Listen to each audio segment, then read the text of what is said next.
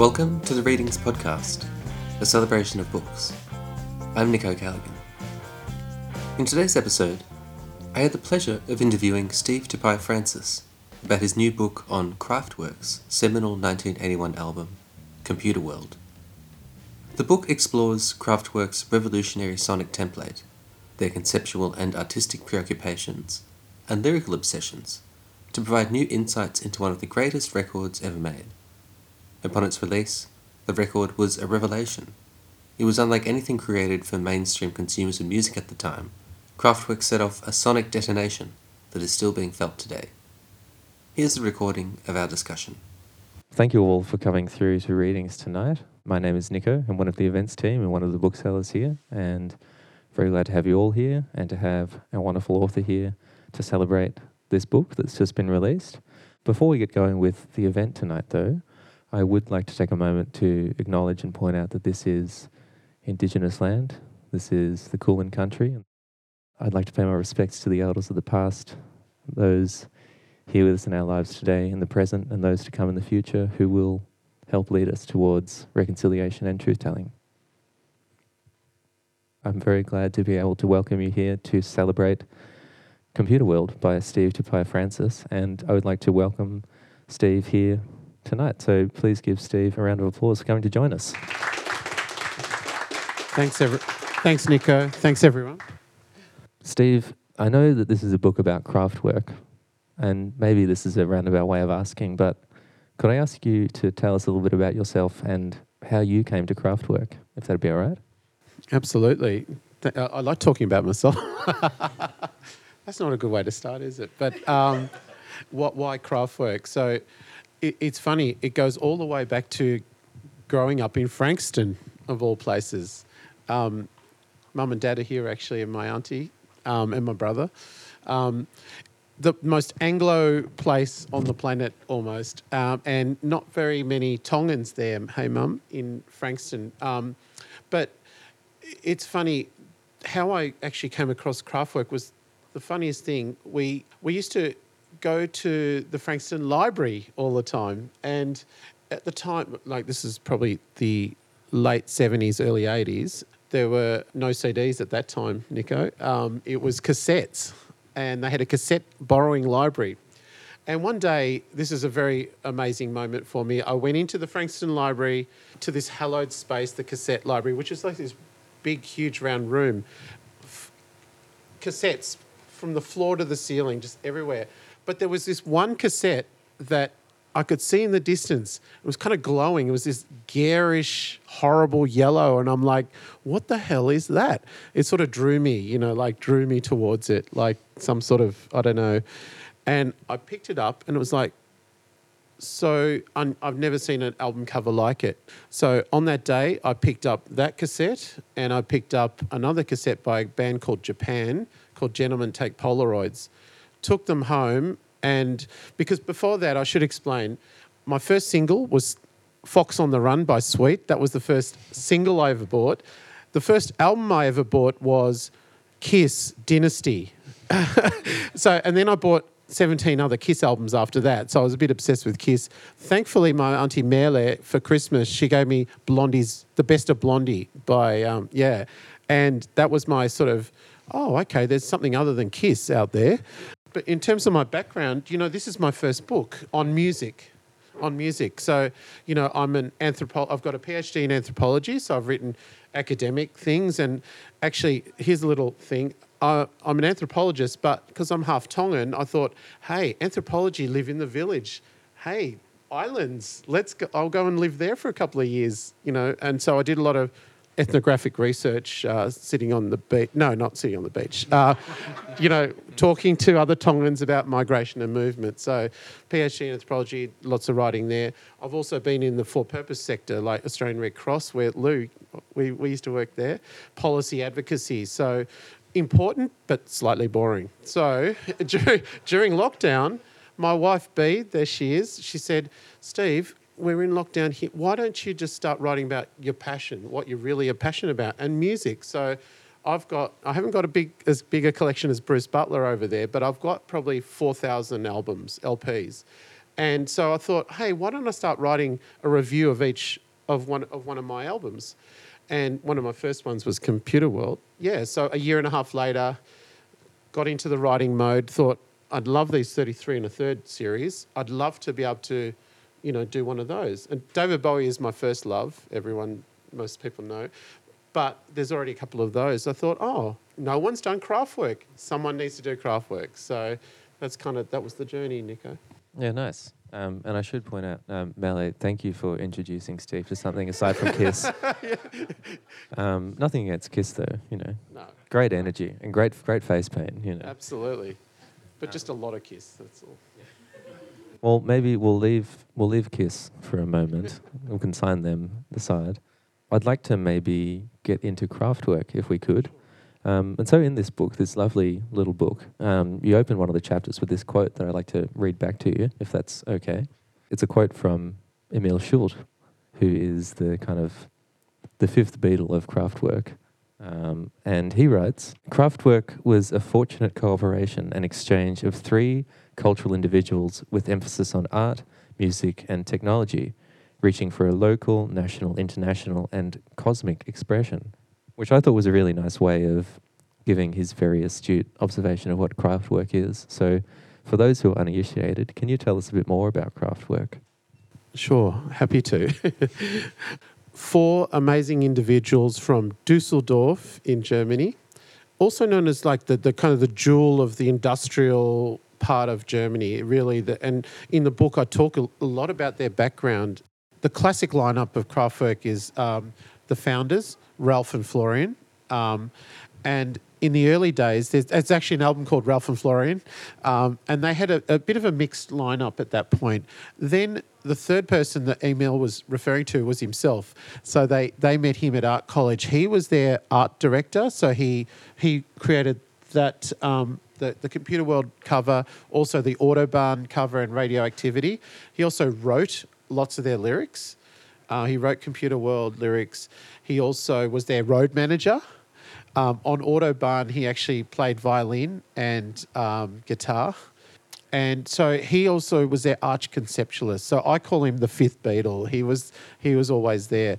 Then he faded into the background, and then Wolfgang came in on electronic drums. They actually created these little drum pads. If you ever see Doco, there's them on World of Tomorrow or something like that on BBC, and these Germans with their very newfangled instruments, and Wolfgang actually had made these like drum pads it was like a metal stick with a little wire, and it was tick, tick, tick. And then also Karl Bartos joined. So that he was a multi-instrumentalist. So that was the sort of the classic lineup. So it was the four of them plus Emil. And for the book, I got to know Emil very well. He's a really beautiful space cadet. He's still an artist, and they kind of talk about themselves as this new generation, this generation that is post-war, post the Nazi kind of the trauma of that Nazi period. And they kind of, part of their project, and this is why I like them so much, it's not just music. They've got this cultural project happening as well, in which they reach back to the Weimar Republic. They kind of want to skip that and this is a project of their whole generation. They're kind of trying to move on from acknowledge Nazism but move beyond it and create a new German identity as a generation. And that, as part of that, they wanted to remember the past that they liked. So they skipped back over to the Weimar Republic, the 20s and 30s. Their favourite film was Metropolis. Their Bauhaus architecture and all of the Gropius, what he achieved with the Bauhaus. They reach back to other types of art. Part of it is they're almost like this. They love this industry, industry and the production of mankind and humankind, I should say, is something that they really focus on and that they actually love. They love the products of industry. So it's kind of this.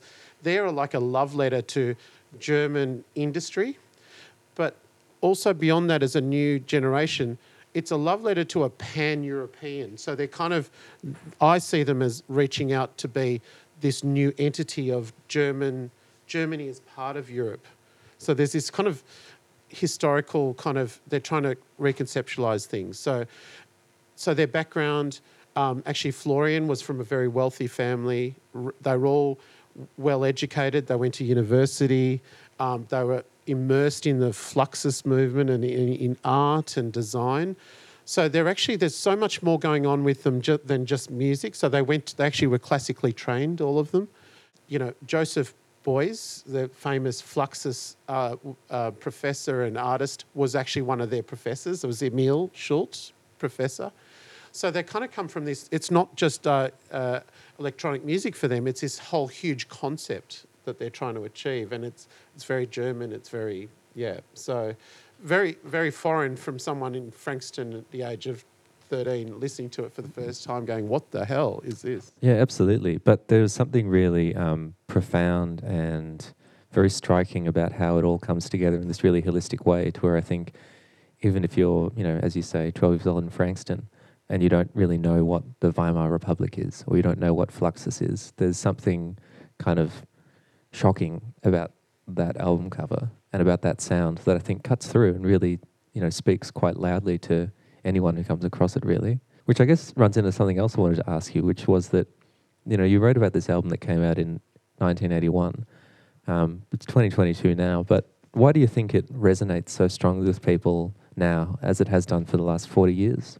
That's a good question. I think there's two things. One is the sound of the album, and one is the concept of the album. So if I talk about the sound, it's kind of like, you've never heard anything like this. It's so sort of like unique and encapsulated. And so to describe it, it's like you can hear it in 1981, but you could hear it now and still go, wow, there's something so modern about this still today. So I think the sound, what they achieved was unique. Remembering that that part of their project was anti-rock. So, when Autobahn came out, this 3-minute version of this 20-minute out one side of an album called Autobahn, some genius record exec in New York decided we could cut it down to 3 minutes and maybe it's going to be a hit in America. Who would have thought?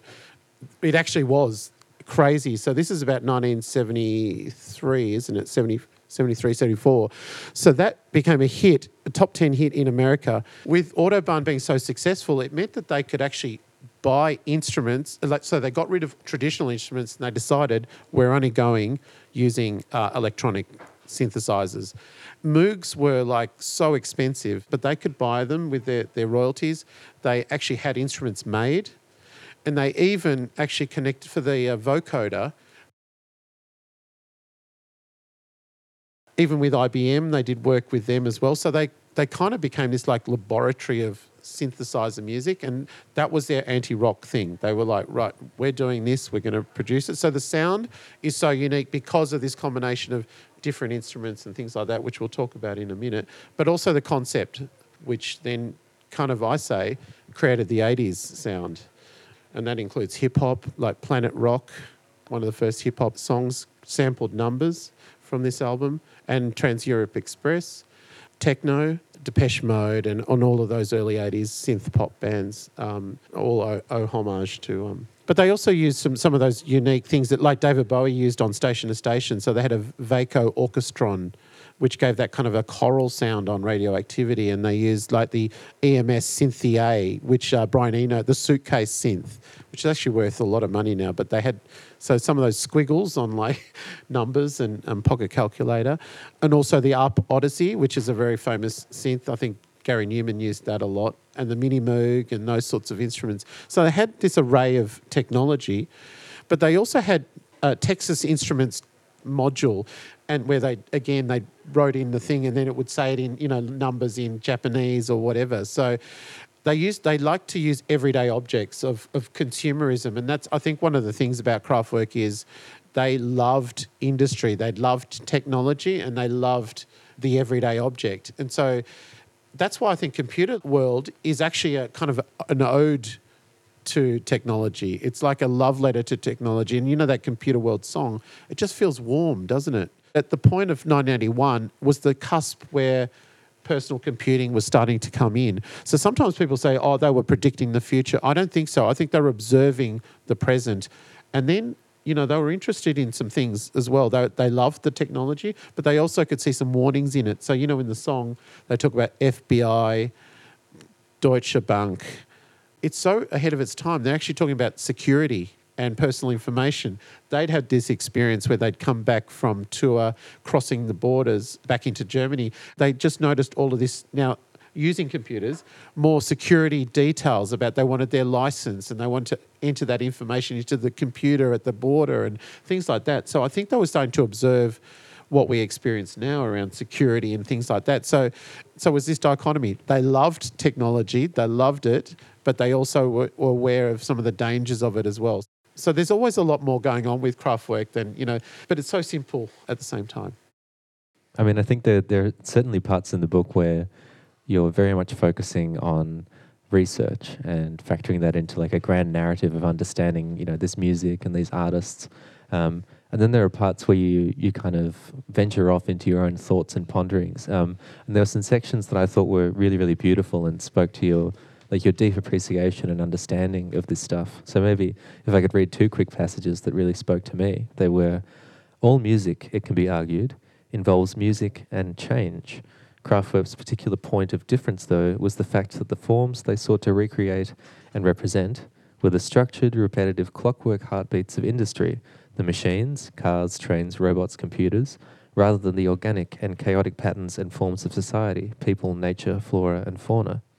And then you say, the band used the idea of music as motion as part of their project of distancing themselves from the cliched tropes of rock, which they characterized as a stable format. Wanting to avoid that box, Kraftwerk described their electronic music as very liquid situation, like mercury. And I think that even though it is so mechanical and there's like a rigidity to it and very much a feeling of static, simultaneously there's a lot of that kind of flow and like bounce that really comes through with those sounds. And I think it's that pre-digital analog computing that kind of has that magic and that quality that still sparkles, given we're so used to very ubiquitous, dry, very digital experiences now. So I thought that was a really nice note that you opened up there in the text. Moving on from them alone, I was interested in perhaps getting some of your thoughts about what else was going on with other musicians around the world. I was thinking about other people who had factored synthesizers in a kind of a way that's now very part of our culture, but was quite even controversial at the time or kind of shocking. So I was thinking about people like Yellow Magic Orchestra from Japan, who are now kind of held in a very same revered status. And then maybe another band that I don't feel like has the same reverential status, perhaps, but I think is maybe just as important, and that is Devo of Whippet fame. Would you be interested in expanding upon perhaps thinking about people who are doing similar things, where the similarities are, but perhaps where the differences are that made you focus on Kraftwerk and say, this is the one I'm going to go for from this period? Thanks, Nico. And yeah, awesome to be able to talk about Devo as well. Hey, I love Devo. Yeah, just thinking about the differences between them or the similarities. Obviously, they both work in electronic idiom. Having said that, Devo did use a lot of guitar, more guitar than people remember in their music, particularly up to Freedom of Choice. But if I was really to think about it, I've talked about Kraftwerk as like they love technology, that was their focus, their love of technology. In terms of Devo, it wasn't about love. They were angry. They had a punk energy, and they had a kind of almost a situationist kind of philosophy of deconstruction. And so they were kind of angry about consumerism, or about the West, about the military-industrial complex. They've got a song called Love Without Anger Isn't Love at All. They're just always angry about stuff in a very kind of straight-laced way. So, yeah, and they're always commenting on consumerism in a negative way. So, like, freedom of choice is what you got. Freedom from choice is what you want. So, like, so profound, actually. Again, but similar to Kraftwerk, very simple in what they're saying, but profound. So, and always very sarcastic. So, beautiful world and all of those sort of things. So, I would say that they share some DNA, but they kind of focus on technology in the world in very different ways. To bring it back to Kraftwerk, is their simplicity of their melodies just really shine through. You don't, even have to like electronic music. You just have to listen to their songs and just the simplicity of the melodies. And I think, Nico, we were talking about there's lots of cover versions of Kraftwerk songs. And, I've heard country versions of Kraftwerk songs and just in so many different idioms, reggae even. But I think the strength of their songwriting comes through because those melodies are so strong. So I think they were songwriters as well as arch conceptualists. So it was, high and low. I was thinking a lot about how so much of this sound that they influenced, particularly in North America throughout the 1980s, that spun off into hip-hop and then techno and house music and then back to Europe, where now like techno is basically synonymous with Berlin. And of course they were separated by a cruel division, but that music really came back to Germany, kind of recycled in a different way. And I guess, did you have any other thoughts about that influence and where it sits with music today? That's a big question. Sorry. If I reflect on what, the techno producers said about Kraftwerk, I think that they were like Derek May and people like that would say they were so straight, they were funky. Because in the book, I kind of talk about conceptualization, give some background to Kraftwerk and those sorts of things. But then the last chapters are about, I go through each song and unpack it from lyrically what they're doing, but also musically. And there was this mixture of, there's some things are really on the beat, really precise. And because it's analog, there's some things that are slightly not quite on the beat.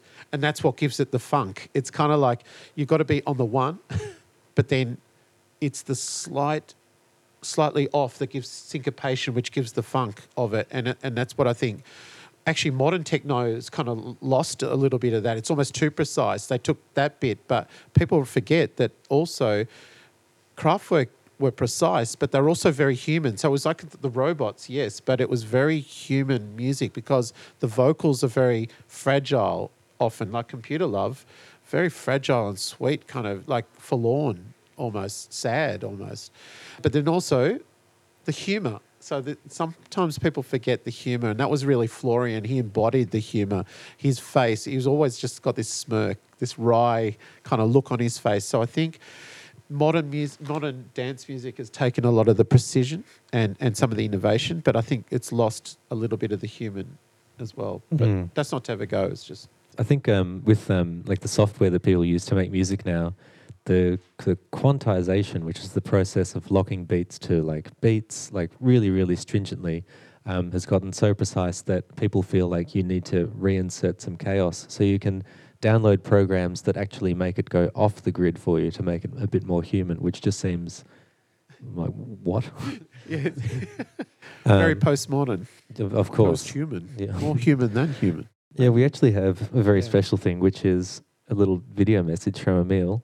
Hello in Down Under from Viersen, Germany. This is Emil Schult, and I'm sending out my greetings to Stephen Francis and his spectacular book release tonight. Hope you're all having a good time. You're in a wonderful location.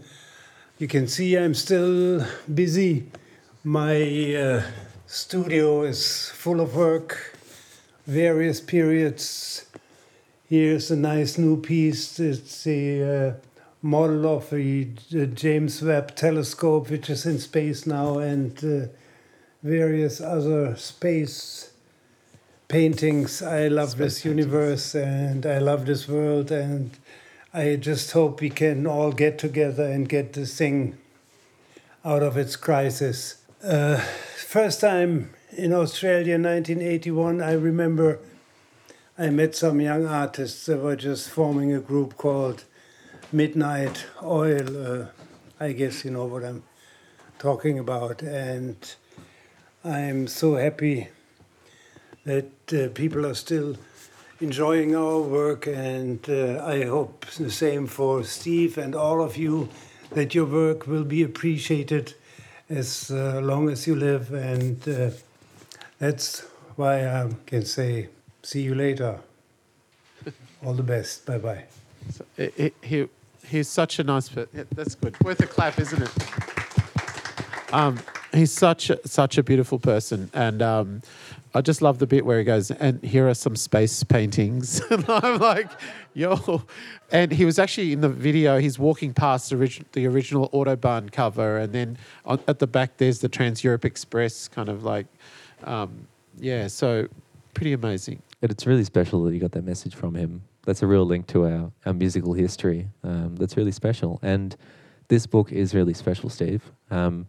We have plenty of copies here, and I'd strongly urge you to grab one. Steve, I reckon if you'd like to do a signing, that'd be really fantastic. No worries. I brought a Sharpie just in case. Oh, you came prepared. Fantastic.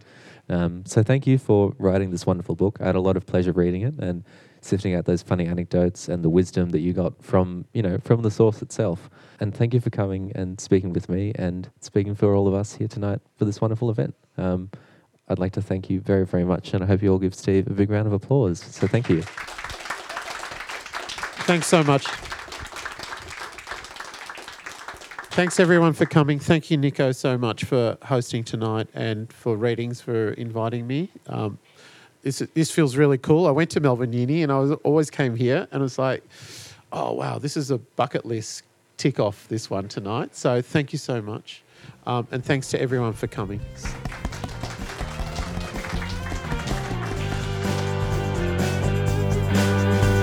You can stream previous episodes of the Readings podcast at our website, where you'll also find all kinds of other recommendations for great books, music, film, and TV.